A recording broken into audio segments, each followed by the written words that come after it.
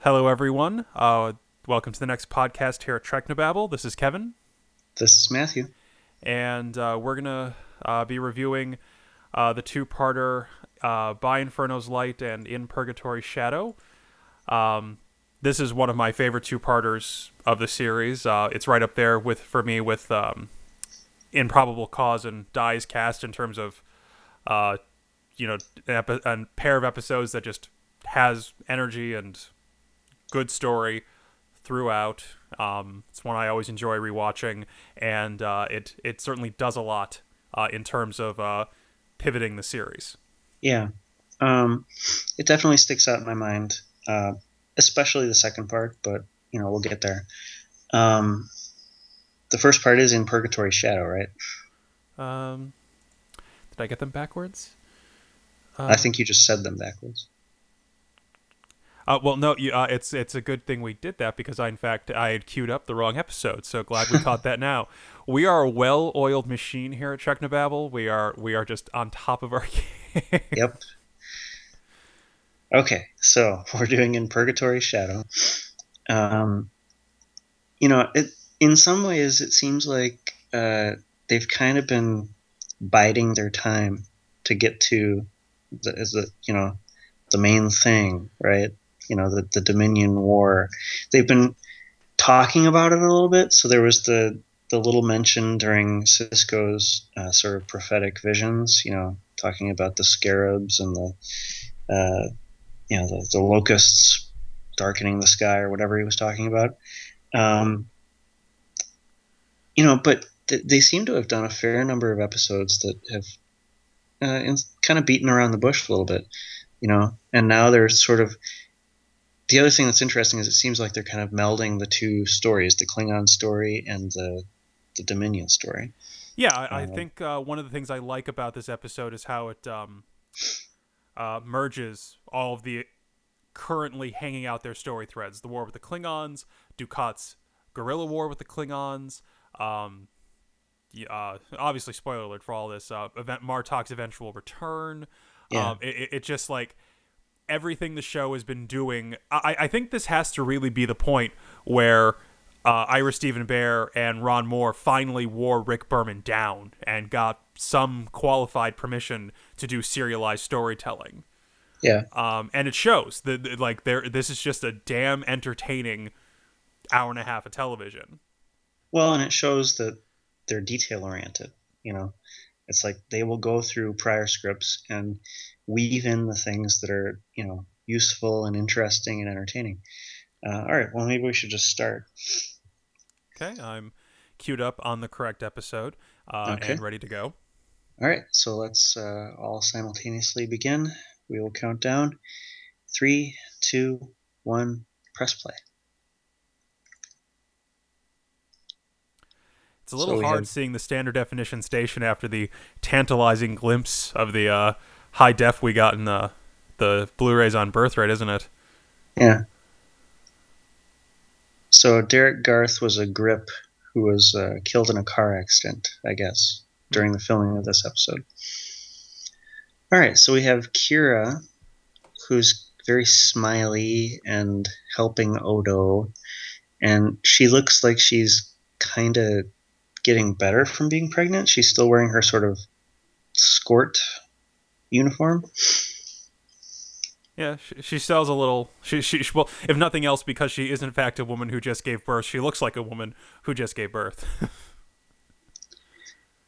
I feel like this is sort of getting back to the whole Kira Odo thing. It's like she finds a dating manual and he's embarrassed because it's her. Yeah, that was something I always thought they should have like. I do not hate it with the intensity with which you hate it. I don't like it. But the Kira Odo romance in season 6 and 7. But if they were going to pull that trigger, while he was a solid, would have been the time to pull that Yeah. trigger because then his reversion to changeling shape is now a new and interesting conflict in the budding relationship. Well, yeah, that could be the out. You know, it's like it was cool when you were a solid and we could actually, fornicate. But now that it's like a weird light show where I have to like put my hands in the air and smile, this is lame. And I need, a real man. You know, I don't know. It, the scene itself is okay here. Not knowing where it's going makes it kind of like, you know, entertaining. Yeah.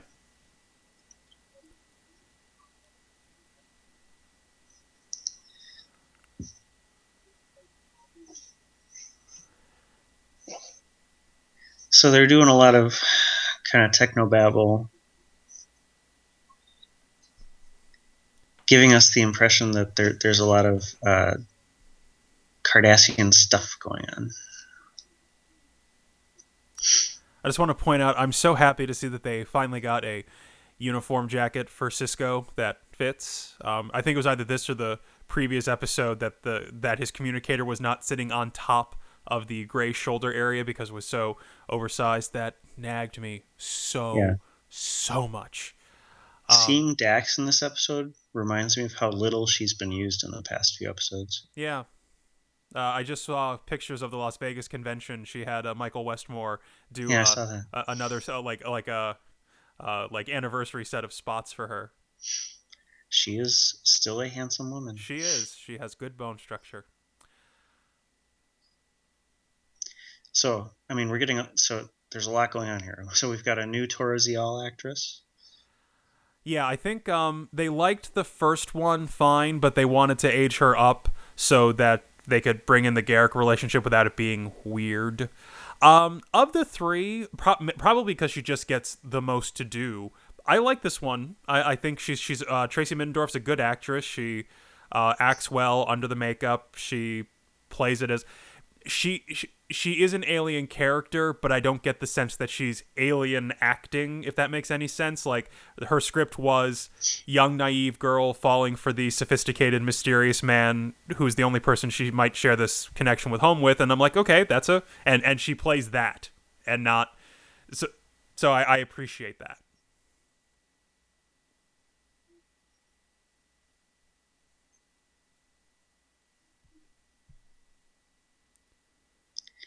So, I mean, the portents are all good already. You know, we've got Garrick being secret agenty.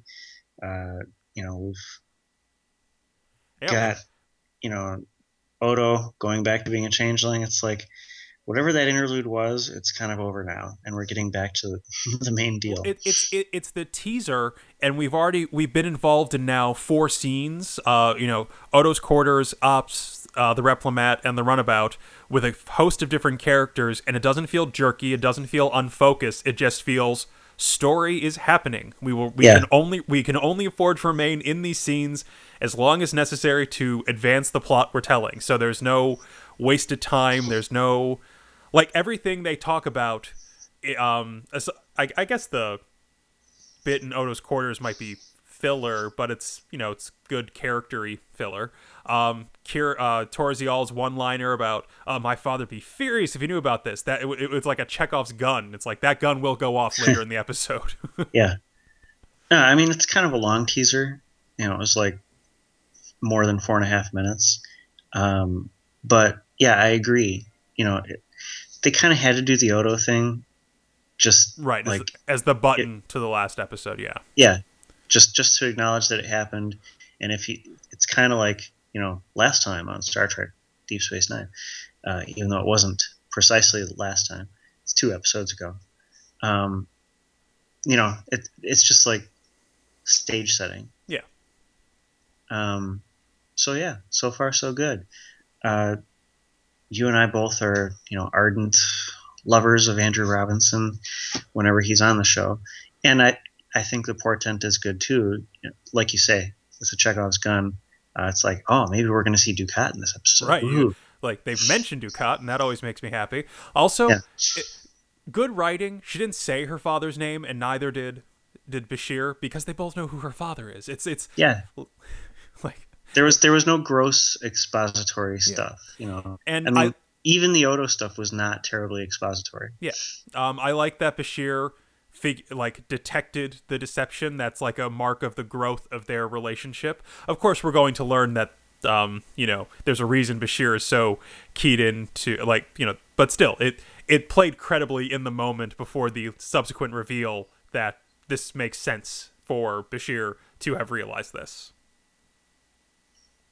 Well, I guess the guest star listings have given it away that Dukat is going to show up, and J.G. Hertzler. Yeah, this is nice dialogue. I like this. Yeah, when the relationship started, and there was something about the dynamic, a combination of Alexander Siddig's youth and the character's like lack of formation that just made his half of it a little too perky. They were writing him as a smarmy asshole. Yeah, this is much more fun to watch. Like it's like when he does when Garak has these types of scenes with Odo, where it's just like a verbal chess match, and that is just more fun to watch. I actually like Bashir here. Yeah.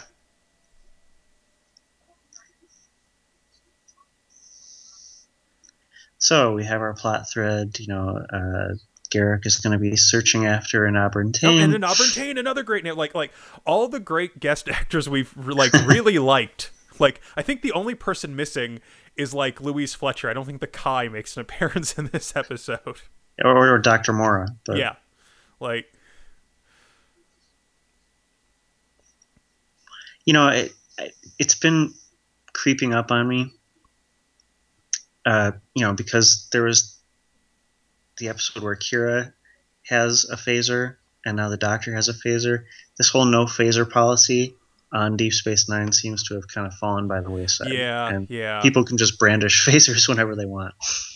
Well, I think they realized it was one of those sentences that Odo said in season 1 that sounded like it made sense, but is really constrictive narratively and somewhat impractical to either enforce or explain away every time. So yeah, let's just pretend it's not there. So, fun, interesting story idea, survivors of the attack. Where are they? What are they doing? We've had less successful versions of this kind of idea. Yeah. Like in Birthright in TNG. Yeah.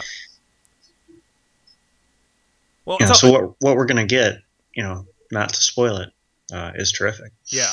And it's fun to watch Garak manipulate, because his you can come with me, Doctor, and we can be spies together. And he's playing on what he knows will work for these characters, and watching Robinson do it is just delightful. Yeah. Yeah. There should just be a show of Andrew Robinson being deceptive.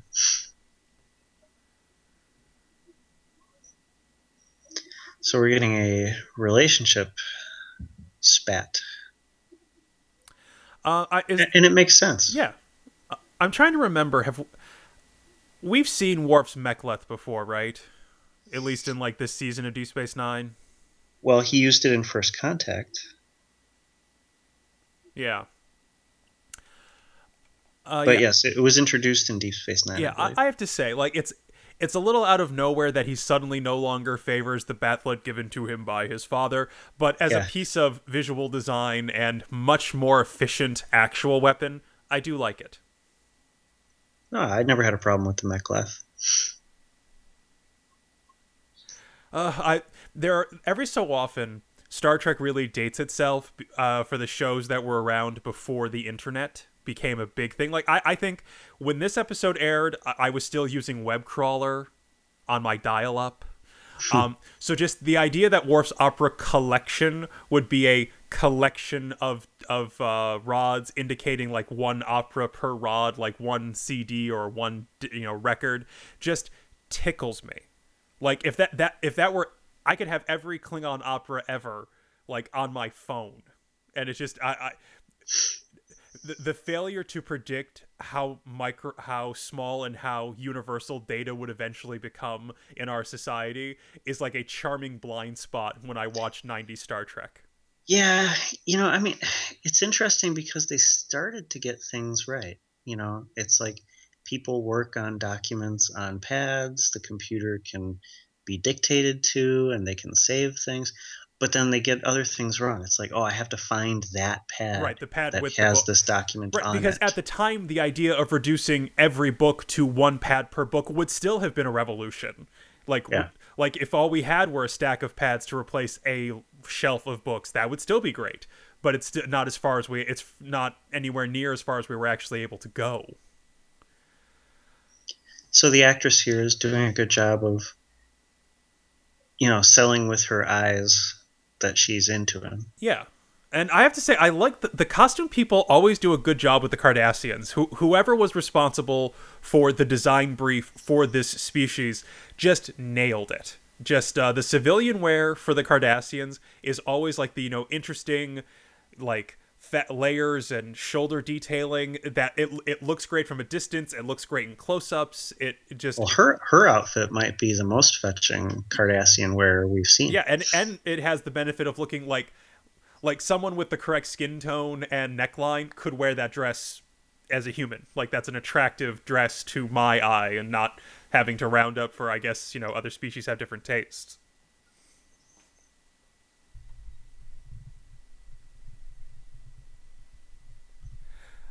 I have to say, I like the way Robinson played these scenes. We know enough about Garak to know that he is not simply a romantic type. So when he says things like, your connection to home, he's not sentimental, so that can't be the whole truth, but that doesn't mean it's completely a lie. There's an ambiguity there that I think Robinson sells as much, if not more, than the actual dialogue. And Gul Dukat already. What are we? 8 minutes in. Well, a good entrance. Oh, I love that line. She'll never forgive you, Like I just that. These two could teach a master class. They really could. It just.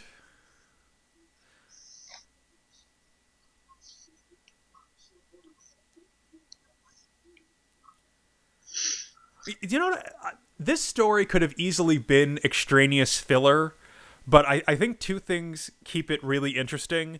One, it's an opportunity for two very good actors and guest stars to just act the hell out of a scene.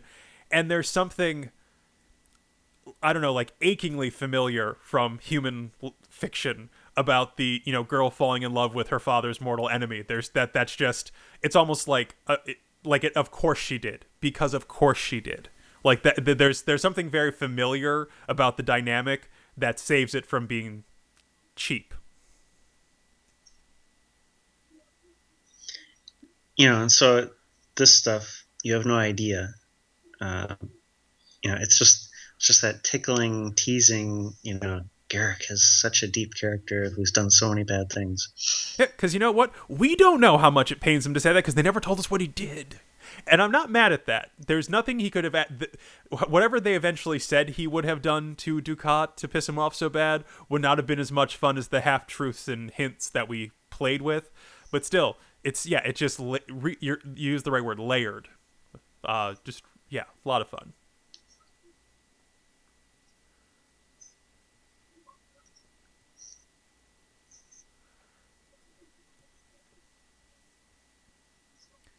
At the first sign of betrayal, I will kill him.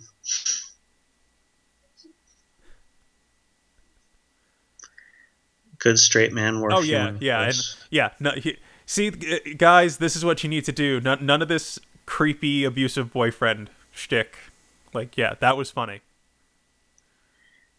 Yeah, I mean, it seems like they've found the better tone for the relationship. Yeah.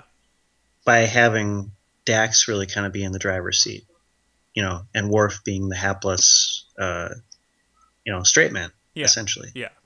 That's just, yeah. There are a lot of creepy overtones if Worf is domineering and a jerk, and it's much better when Dax is that. Well, and it makes partially because it plays against type, and it makes sense given Worf's romantic history. Like, Dax isn't exactly like Kalar, but they're cut from the same cloth. They're, you could see Susie Plaxton delivering a couple of those lines. Kevin, don't remind me. I just watched The Emissary, and yeah. I know. I was there. Kalar was so good. Okay, let's move on. Back to this, yeah. And all respect to Terry Farrell, way better than Terry Farrell ever could have done it. Susie Plaxton was just scintillatingly superb.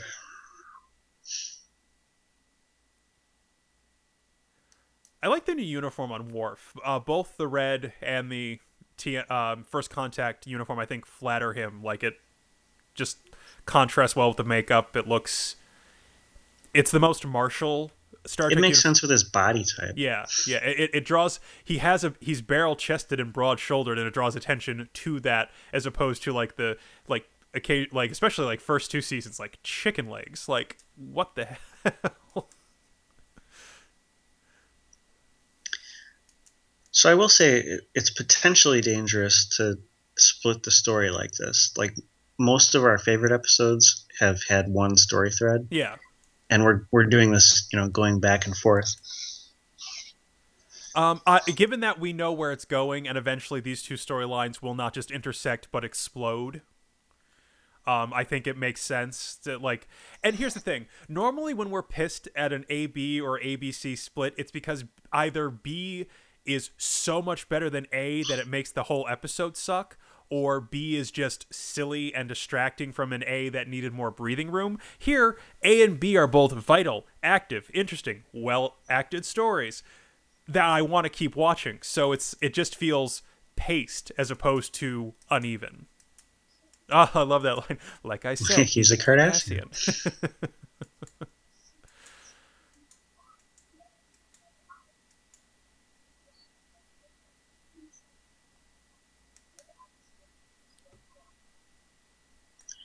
See, this is a good scene for Kira. Yeah. In my opinion, and I know you disagree with me somewhat on this, her last couple outings have not been good. I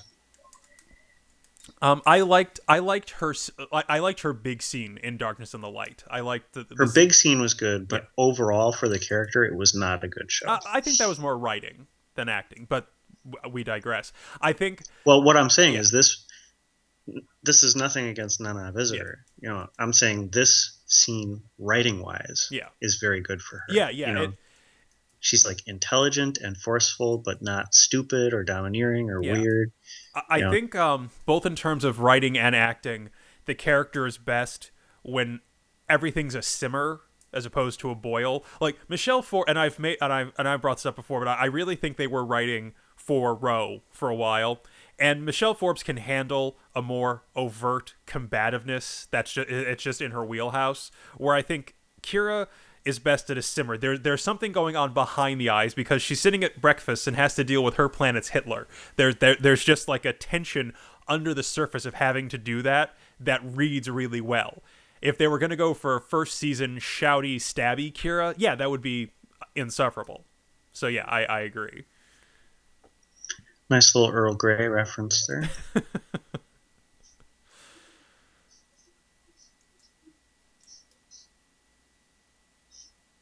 I find it interesting that they're not taking the Defiant. I guess it's a trade-off. Like the Defiant's cloak, but the cloak has proven less than 100% effective, and maybe the runabout's more plausible deniability. Or well, I feel like the only reason they're on a runabout is because they only want these two characters to be there. Yeah, also true. Oh, like so even we that have Garrick line, trying to manipulate Worf. So good. Like, it's just it's a joy to watch because it's like he's doing it, and you know what? Bashir, Worf knows he's doing it too. Yeah, and that's what. Yeah, like Sisko knows. They all know that he's manipulating them, but that doesn't mean it's not going to work.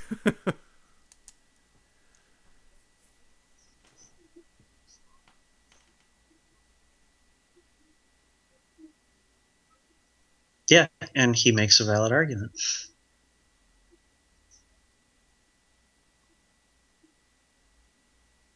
It's the honorable thing to do.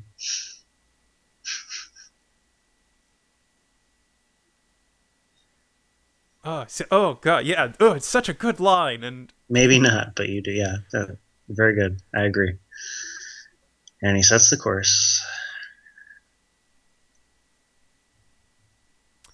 So the nebula effect looks pretty good. Yeah, I believe it looks similar to the nebula from Vortex in season 1, which I believe was a restructuring or partial reuse of the Mutara Nebula.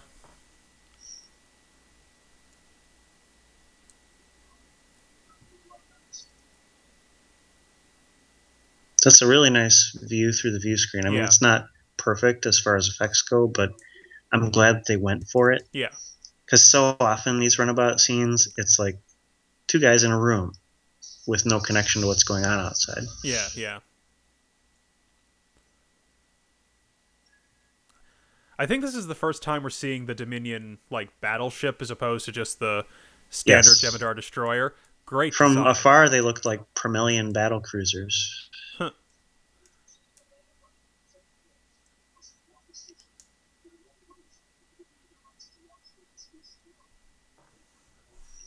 So at 22 minutes in, we're getting, there's going to be a big attack. They're going to attack the Alpha Quadrant. So obviously, something. It's like as someone who's wanted things to start happening for a while on Deep Space Nine, it's like finally they're gonna do this thing.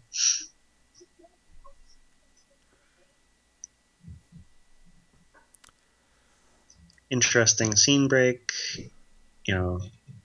Garak being bludgeoned into unconsciousness. So we have a little baby dialogue.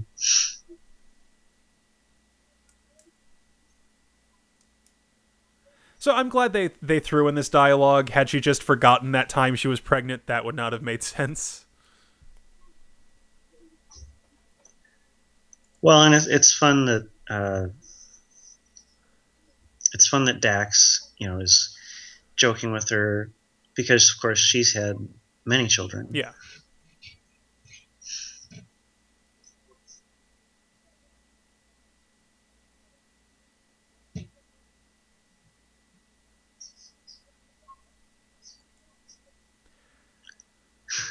It says Jem'Hadar and some coordinates I can't make out.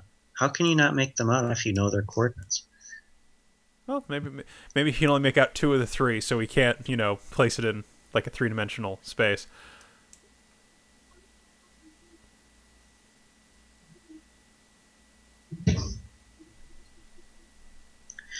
And so here comes the sort of overall series question, which you and I have both asked, which is, how far up Starfleet's ass is Starfleet's head? To not have a fleet permanently Yeah. stationed at this incredibly important, because given the proximity, At the one point at which these people could actually come into your territory. yeah, You know? and especially once it's clear the wormhole exists, and Cardassian space is apparently like literally next door. It's practically the border. You'd think it would make sense to do that. So I love this set. Oh God, I yes. like that they showed the windows facing outward. I like the model from outside, like the asteroidal kind of thing. Yeah. That sleeve is not great on the Jem'Hadar soldier. Yeah. It's pretty clear it's like a latex sleeve. Internment Camp 371.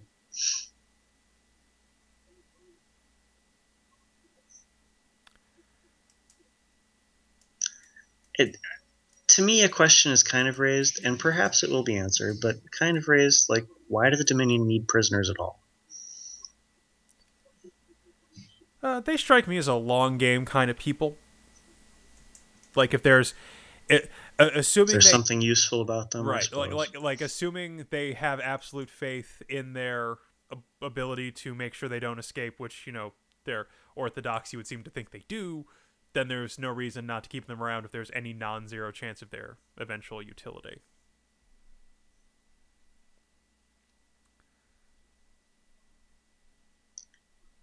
I will say I've never really liked the Bajoran military, not the Bajoran, the Cardassian military uniform. Yeah, it's not great. Because it like sort of sits on the pants in that way, and it's just like you're wearing a giant thing on your shoulders, and the rest of you. Part of it is also Marc Alaimo is very thin. Yeah. And so, in profile, he looks really weird. From the front, he looks, very imposing. It's an improvement over the. I just watched The Wounded this afternoon. Yes. Over those, but it is an improvement. And also, it just kind of looks like it's made of rubber. Yeah. it just moves too much, which I'm sure is good for the actor. Yeah, that's a great shot. I love Yeah, that. yeah. Love that model. That'd be really cool to see in HD. Yeah, Do you hear that? It would be really cool to see that in HD. If I people would pay for the privilege of Yeah, seeing it in HD. I bought TNG twice. I'll buy DS9 twice. It's like Ketracel White's really blasting into his system there. Yeah, he must be blissed out.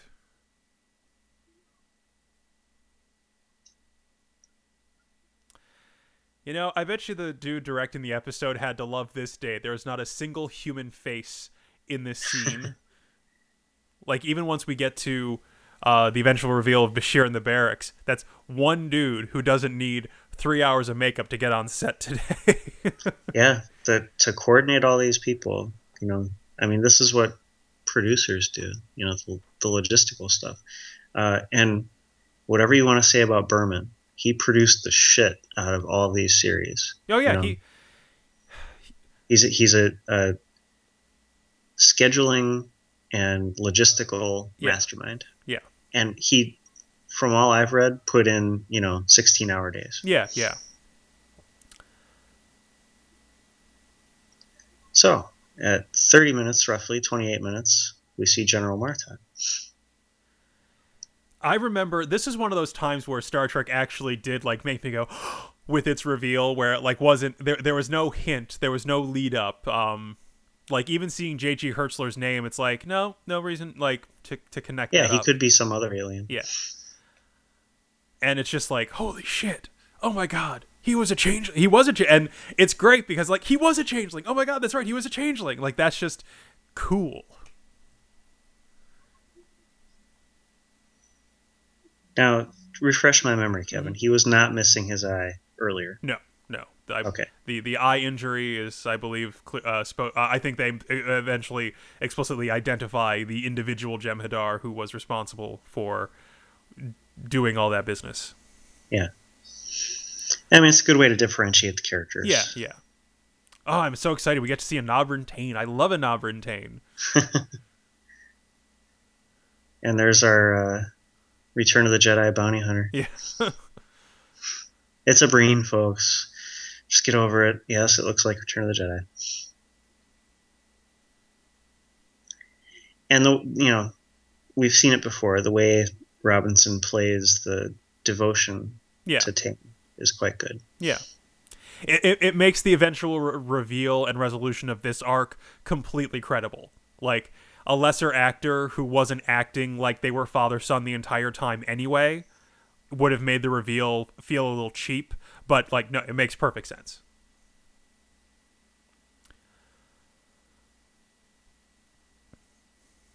I like the wall design, the trapezoidal bolted layer thing. Just looks really cool.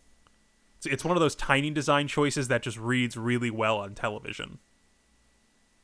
Yeah. I like that Tain is, sort of snotty to him.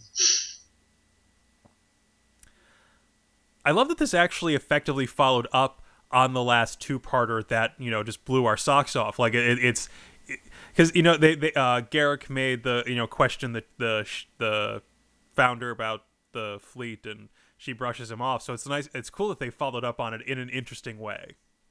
It kind of makes it so that you could just kind of blow through the series, and jump between sort of the big plot element two-parters. This is what I'm saying about it's like clearly they had a big head of steam like a season ago, and then it just sort of went nowhere, and they did a bunch of one-off episodes, and now they're back. It's like, Bolton, what was all that about? And maybe you're right. Maybe it was internal, dissension and argument and strife. Maybe once Berman was paying attention to Voyager more, they were able to just okay, parents are gone, we're throwing a party.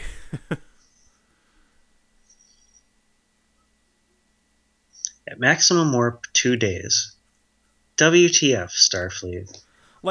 Even under the idea that this is supposed to be the literal reaches of Federation space, you send the Enterprise, the flagship of the Federation. Half those episodes, they're ferrying vaccines. They're doing cargo runs.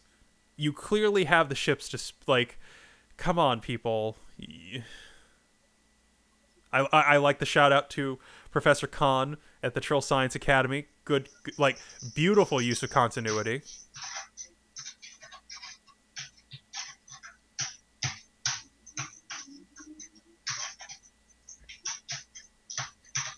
I find it odd that Sisko is willing to seal off the wormhole. I feel like he would be fighting against it because he has come to care so much about Bajor Well, and its I think spiritual connection. balancing contact with the prophets versus the fear of a Dominion invasion. Like maybe the episode doesn't really have time for any more subplots, but I could see him at least being conflicted.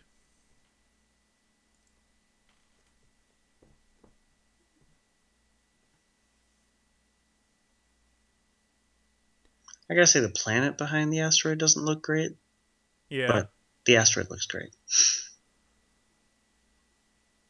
Ultritium. I love watching J.G. Hertzler act. It's like it's not the like quiet. It's a very stylized form of acting, but I think it suits the Klingons so beautifully. That I mean, like the minute he said for his first line in Way of the Warrior, you're like, nope. It's like Robert O'Reilly, the Duras sisters, Martok in the same breath. Like you are absolutely in that class of species defining actor for these people. A Romulan, which of course is a good continuity nod to the fact that it was a Romulan Cardassian fleet. This was another moment that actually genuinely surprised me. Like, yeah, he's a changeling. He's also a changeling. Is everyone? It's going back through the episodes. Bashir's wearing the original DS9 uniform here, and the changeover happens somewhere between the Begotten and I think Rapture. Rapture was the first episode that has them, then the Begotten. So technically speaking, barring informing us that they were wearing both uniforms alternately for a few weeks, Changeling Bashir delivered Kira's baby. Yep. Whenever anybody goes to a conference, bad things seem to happen. Don't go to that's the lesson of Star Trek. Don't go to conferences.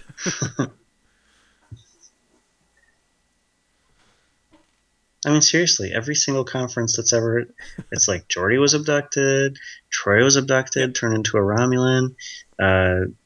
They came back and the ship was frozen in time, and now, Bashir's been turned into a changeling. Like the scene cut, Yeah. The smile is maybe a little much. Yeah. Well, he has to be evil in some way, so we know who we're looking at. It's like in a murder mystery when they go like, and it's you, wasn't it? And then magically their voice drops an octave, and they're suddenly all evil.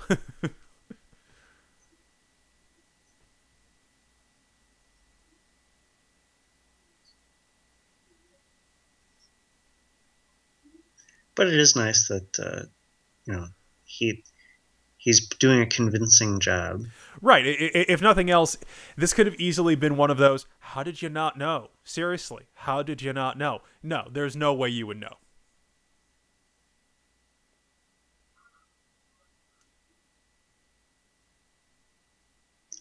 She is rather busty, isn't she?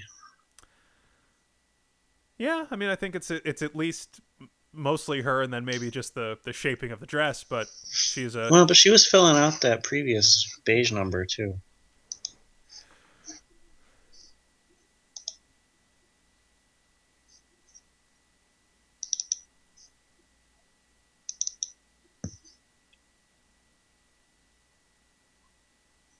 Torah Naprem.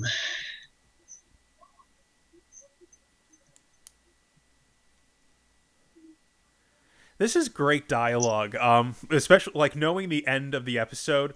All of this stuff right here, like you have to leave, things are changing. Like, oh, this is excellent foreshadowing.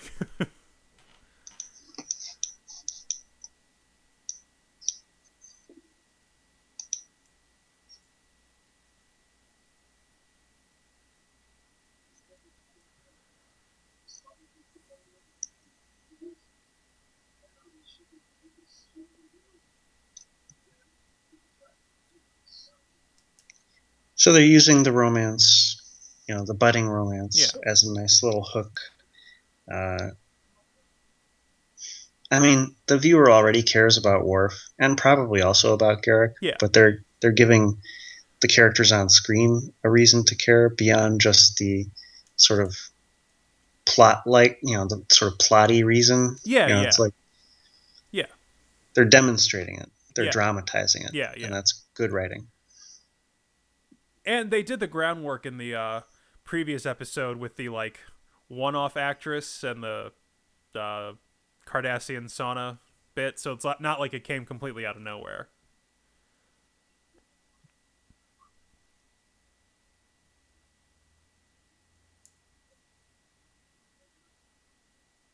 I mean, so going back to Bashir, I wish they hadn't had the character smile like that, because it could be interesting to question whether this is in fact the changeling. Oh yeah, that could have been fun. Do you know what thing they never did? Like, or they did it once in Adversary, and I really thought they should have followed up on it once the Dominion War broke out. Like, all our tests are to determine if you are a changeling, not which changeling you are. If I were a changeling, you know who I'd replace? Odo. Yeah, Like, yeah, because he'd be the perfect foil. It's right. like, of course I'm a changeling. Like, how do we know you're our changeling? It doesn't matter because if you are, we're all screwed anyway, so I'm not going to worry about it. But still, it would have been dramatically interesting.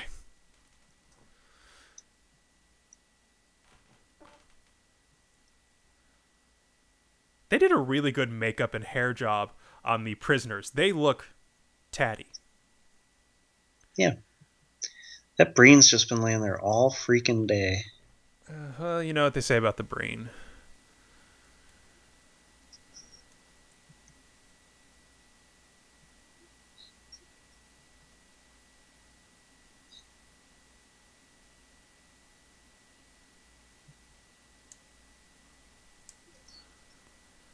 This is just a good scene.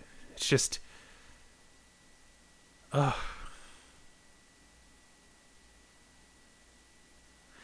Yeah, very well acted. yeah. And Paul Dooley did such a good job with like, you think I'm just a charming, bumbling old fat man, but I'm really not. I'm really scary. That seeing him unspool here at the end is actually upsetting. It's like it really. It's like wow. He actually like I believe he's dying because of this dialogue. Well, and it's what Garrick is telling him. He's telling him what he wants to hear, what will make him happy in his last moments. It's good stuff. Yeah.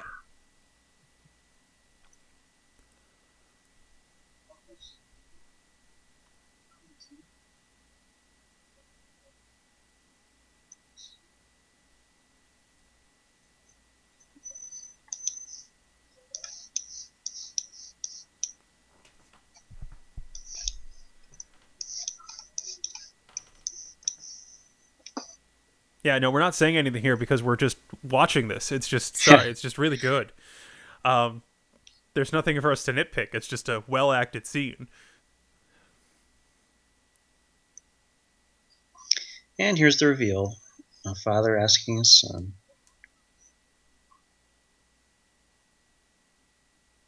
I like the quick cut to Bashir being like, well now this is interesting like that. Yeah. Yeah, I was playing solitaire on my phone. I'm back now. And so here he sort of tacitly confirms it.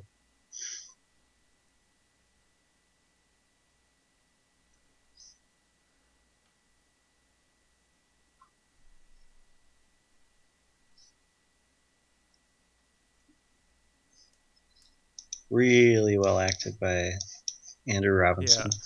Well, there's a class of actors, and we've praised them many times, but it's just the makeup falls away, the setting falls away. You are left with this like unescapable emotional core. All of the other things are set dressing and permutations to make the story novel and more interesting, but like the emotional core is what shines through the most, and that's probably why among many of the science fiction fantasy franchises I've enjoyed, this is one of the ones I come back to the most often. Like this kind of stuff.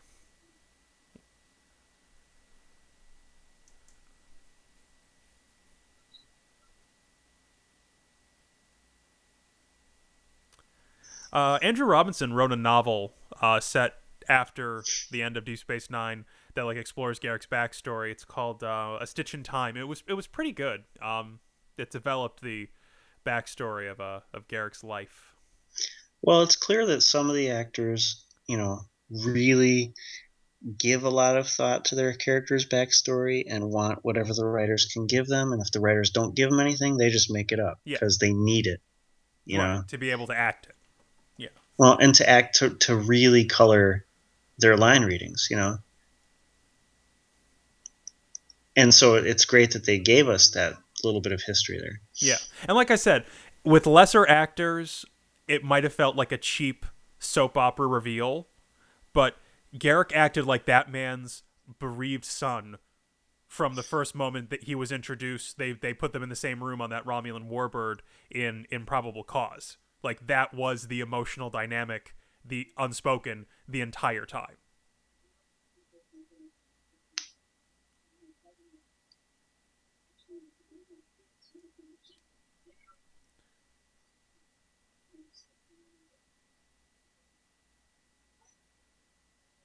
I think they're doing Terry Farrell's ponytail differently now. I don't know when they started doing it. Maybe it was just this season, but instead of just doing a straight ponytail, they're doing like that side sweep back through the larger clip. So it's like a broader braid than just a ponytail. It's really flattering on her.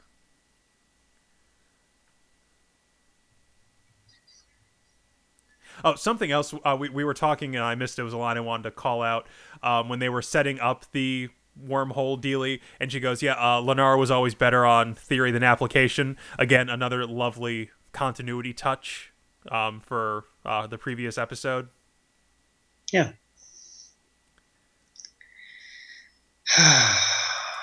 So cool shot. Like seeing all the ships going through. To be continued.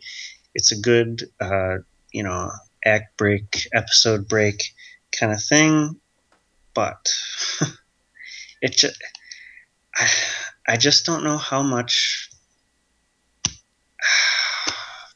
I mean, I'm sure you see where my hemming and hawing is going, Kevin. It's like, how much can they be penalized for not having one, two freaking starships just in permanent residence? Yeah, yeah. It was always like once it's just phony drama when it's like, oh, the nearest reinforcements are 2 days away. Why? Because that's the most dramatic thing. Right. Like, I mean, frankly, and one of my college roommates who I had all the VHSs that I brought a bunch of them with me to college. So when TV sucked, there would just be something that to must watch. Have been like all of your luggage. Oh no, it was great. Well, I didn't bring everything, but just like most of TNG, some DS9, or like there were random tapes that had both TNG and DS9 because that they were just easier to tape because they were both on. And my roommate's first question was, why wasn't Sisko made a captain like in season 1? Like, given the new strategic importance, like once the wormhole's discovered, there's not a commander running the station, there's an admiral running this station. Like, Sisko should have either been promoted or replaced by a flag officer with a fleet. Most of the star bases have an admiral, right? Right. So I get that, and I'm like, yes. The reason he wasn't a captain was because we already had a captain. We couldn't have two captains. Magically, once TNG is off the air, oh hey, Sisko gets that promotion. Once Enterprises or TNG is off the air, they get the Defiant. It's the same thing. Like, their goal was to have a show that played differently than the get in the ship and go explore stuff, so there were no ships. They painted themselves into a corner by constantly needing ships to do their... maybe this could have been fixed with a few lines of dialogue, especially after the first season or two when the station was on its feet. Maybe the presumption is that the upgraded station was presumed to have the ability to defend against a fleet of anything but extraordinary size indefinitely. That's the thing about that, it's like, even if you upgrade the station, I have a super secret strategy for, getting around that. Just going around, Yeah. It's like, it's a station. If you just go somewhere else, it can't do shit, All right, so let's table that as a I mean, that concern. is not the episode's problem. That is the series problem. So it's kind of like how But much. I think it does impact the the drama of this part of the episode. Yeah. So let me say it, writing wise, I think all of the Garrick stuff is superb. Love the prison camp. The basic setup. I mean, there were a lot of moving pieces to get us there, and so in some ways, this feels like all set up and no payoff. I mean, it paid off the Garrick part, but it didn't really pay off anything else. Um, but overall, very enjoyable.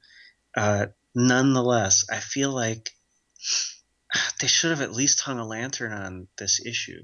You know, it's like if Starfleet cares this much, and it's like, oh, we've been waiting. Finally, they're coming. The Dominion invasion fleet. Why the hell are they 2 days away? What are they doing? Yeah. I feel like it's fair to penalize this episode for not at least throwing a line of dialogue in there to explain it.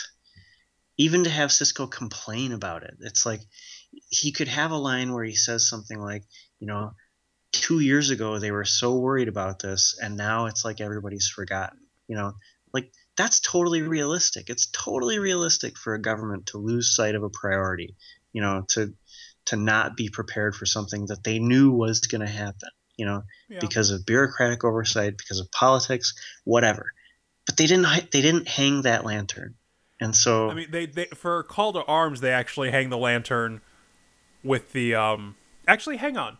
Was it this episode we were talking? So we might have missed it. But is this the episode where it's either this one or the season finale when Cisco goes between the war with the Klingons and the recent Borg attacks? Starfleet is stretched pretty thin.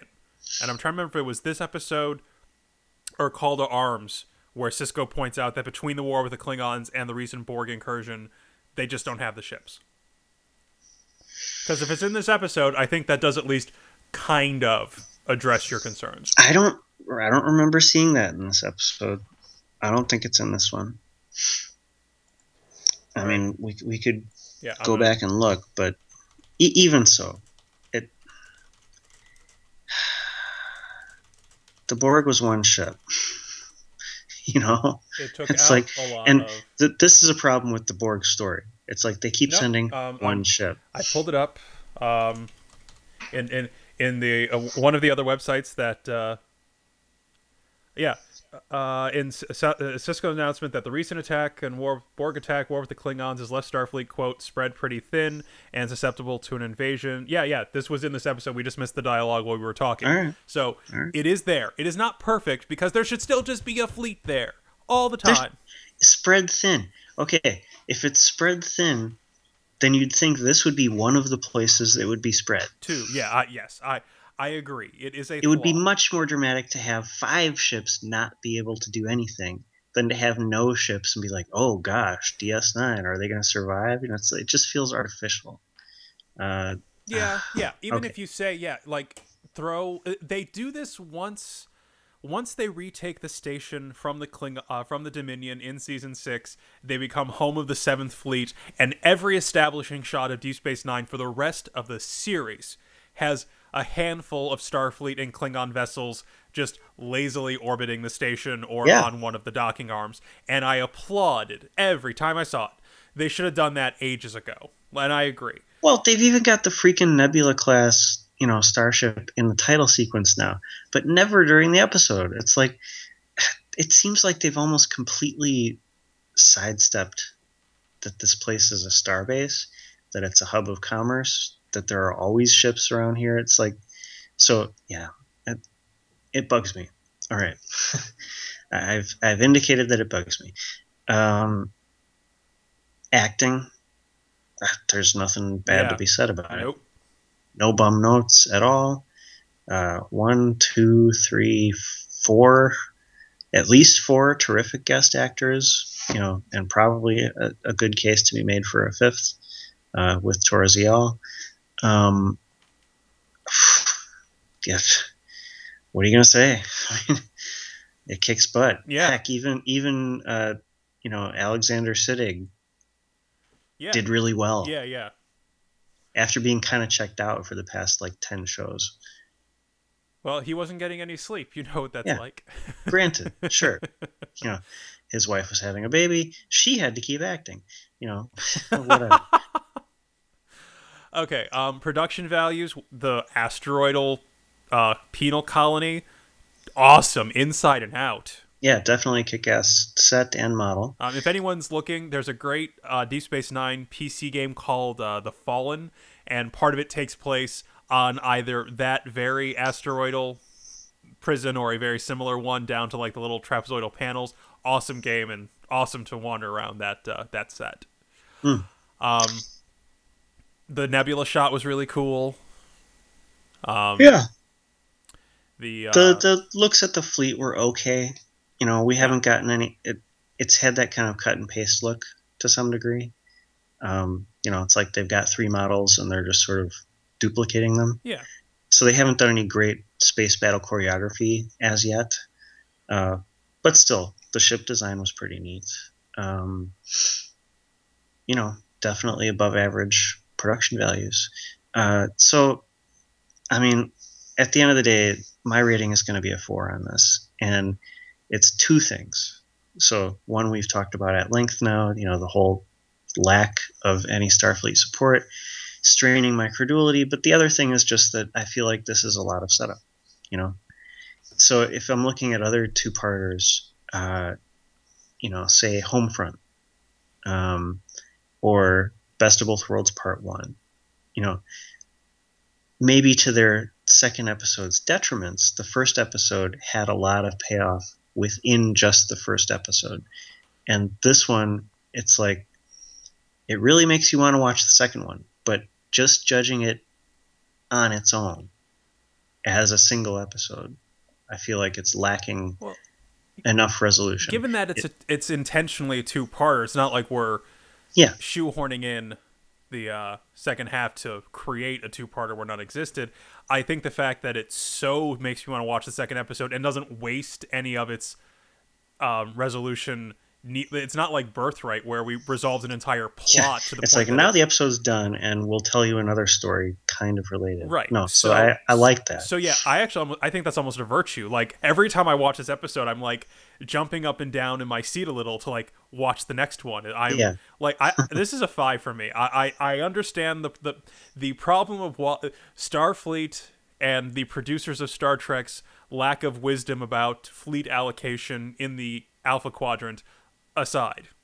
Well, that part of the drama is artificial, and I get that, but it's an old problem, and it's one I've learned to make peace with.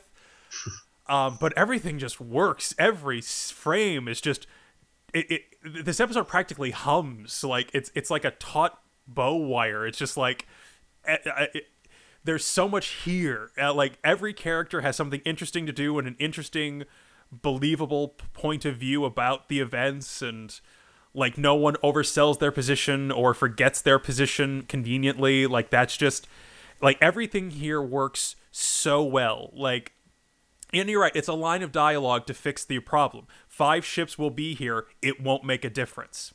Done. We've solved the problem. No, look, a 4 is a great episode. Yeah. You know, I mean, a 4 is, if the whole series were 4s, it would be the greatest series in the history of the universe. You know, so I stand by it. I you know, it sticks in my craw, and I can't take it. Yeah, I won't stand for it. If that's the only, if all my 5s only had that like problem with one subset of the episode, I'd be happy as a duck in water. I'm happy giving this a 5. Yeah.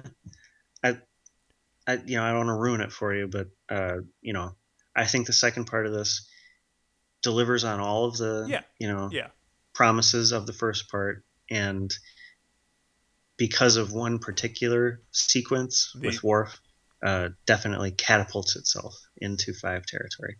But we'll get there when we podcast it.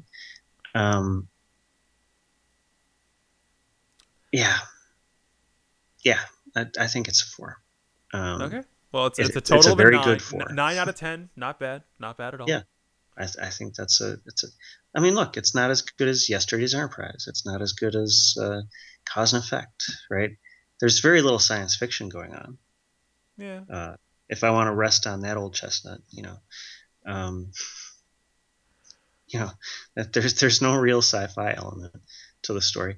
And to be fair, although the Garrick story is interesting, he is a peripheral character. You know, I think my criticism about letting us know that Bashir was a changeling too soon was a missed opportunity. You know, uh, Odo didn't have a whole lot to do in this episode. In fact, his whole scene was kind of pointless. Yeah. It's like Odo's moving into his place. Okay. So, um, I think maybe there was one too many Torzial scenes. Like maybe they could have more effectively done some of the political work or the prison drama kind of stuff. Hmm. Yeah, I don't mind it. I mean, they might have collapsed like two conversations into one with her and Ducat, but I'm never gonna say no, Mark Alemo. You can't have another scene. Yeah, So, like, if nothing else, every time Torzial was on screen, so was Ducat. So I'm not mad. sure. Well, and the actress did a fine job. Yeah, yeah. Yeah, just every. I love this two-parter. I might love it more than Improbable Cause and Die's cast. I don't know. They're both good. I think I definitely agree there. Totally. Absolutely. This because this comes after that, it feels like the foundation has been laid. Improbable Cause and the Dias cast, it felt very sudden. It's like, and now suddenly DS9 is good and has a point. Whereas this is like, and now the stuff that we've been working on for the past season is coming to fruition. Fruition is a lot more satisfying than, oh, here's an interesting new idea that is completely unprecedented in the show. You know what I mean? Yeah, yeah. And I think this is better drama. I think it's, with the exception of the whole, where's the fleet? Oh, it's in the Laurentian system. Yeah. Sorry to, bring in a J.J. Abrams reference there, but I guess that's the reason it irks me so much. It's that one little bit of, laziness that mars an otherwise, quite beautiful facade. Yeah, I take your point. It just doesn't like. I'm like shaking. I want to be like it right now in real time. It is like almost 1 a.m. and No, we're I want to watch the next episode yeah. too. I'm So like grr, I completely grant that, there's a momentum that is undeniable. so yeah. I mean, I as many times when we've given out nines in both directions. I understand your point, and don't get me wrong. It's not the best five. It's not the highest five in the series, but it's in the top 20% for me. Well, a 5 should be the top 10%, right? Oh, it's because of the bell curve. What you know what I meant? Okay, so it's in the top 10%. Yeah. So yes, there are five. There are five categories. Yeah. It's late. It's math is hard. I believe the way we've set our curve is it's 10 for the outliers, 20 for the middles, and then what would that make? 20, 40, 6, and 40% Yeah. for the Yeah. fat part. Yeah. Okay. So Anyway, that it's 9 out of 10 for the first part of this two-parter, and we will be back soon with the conclusion. yes, tune in next time. Same DS9 channel. No, same DS9 time, same DS9 channel. Not How as will they get out of this one? all right. Have a good night, everyone. Yep.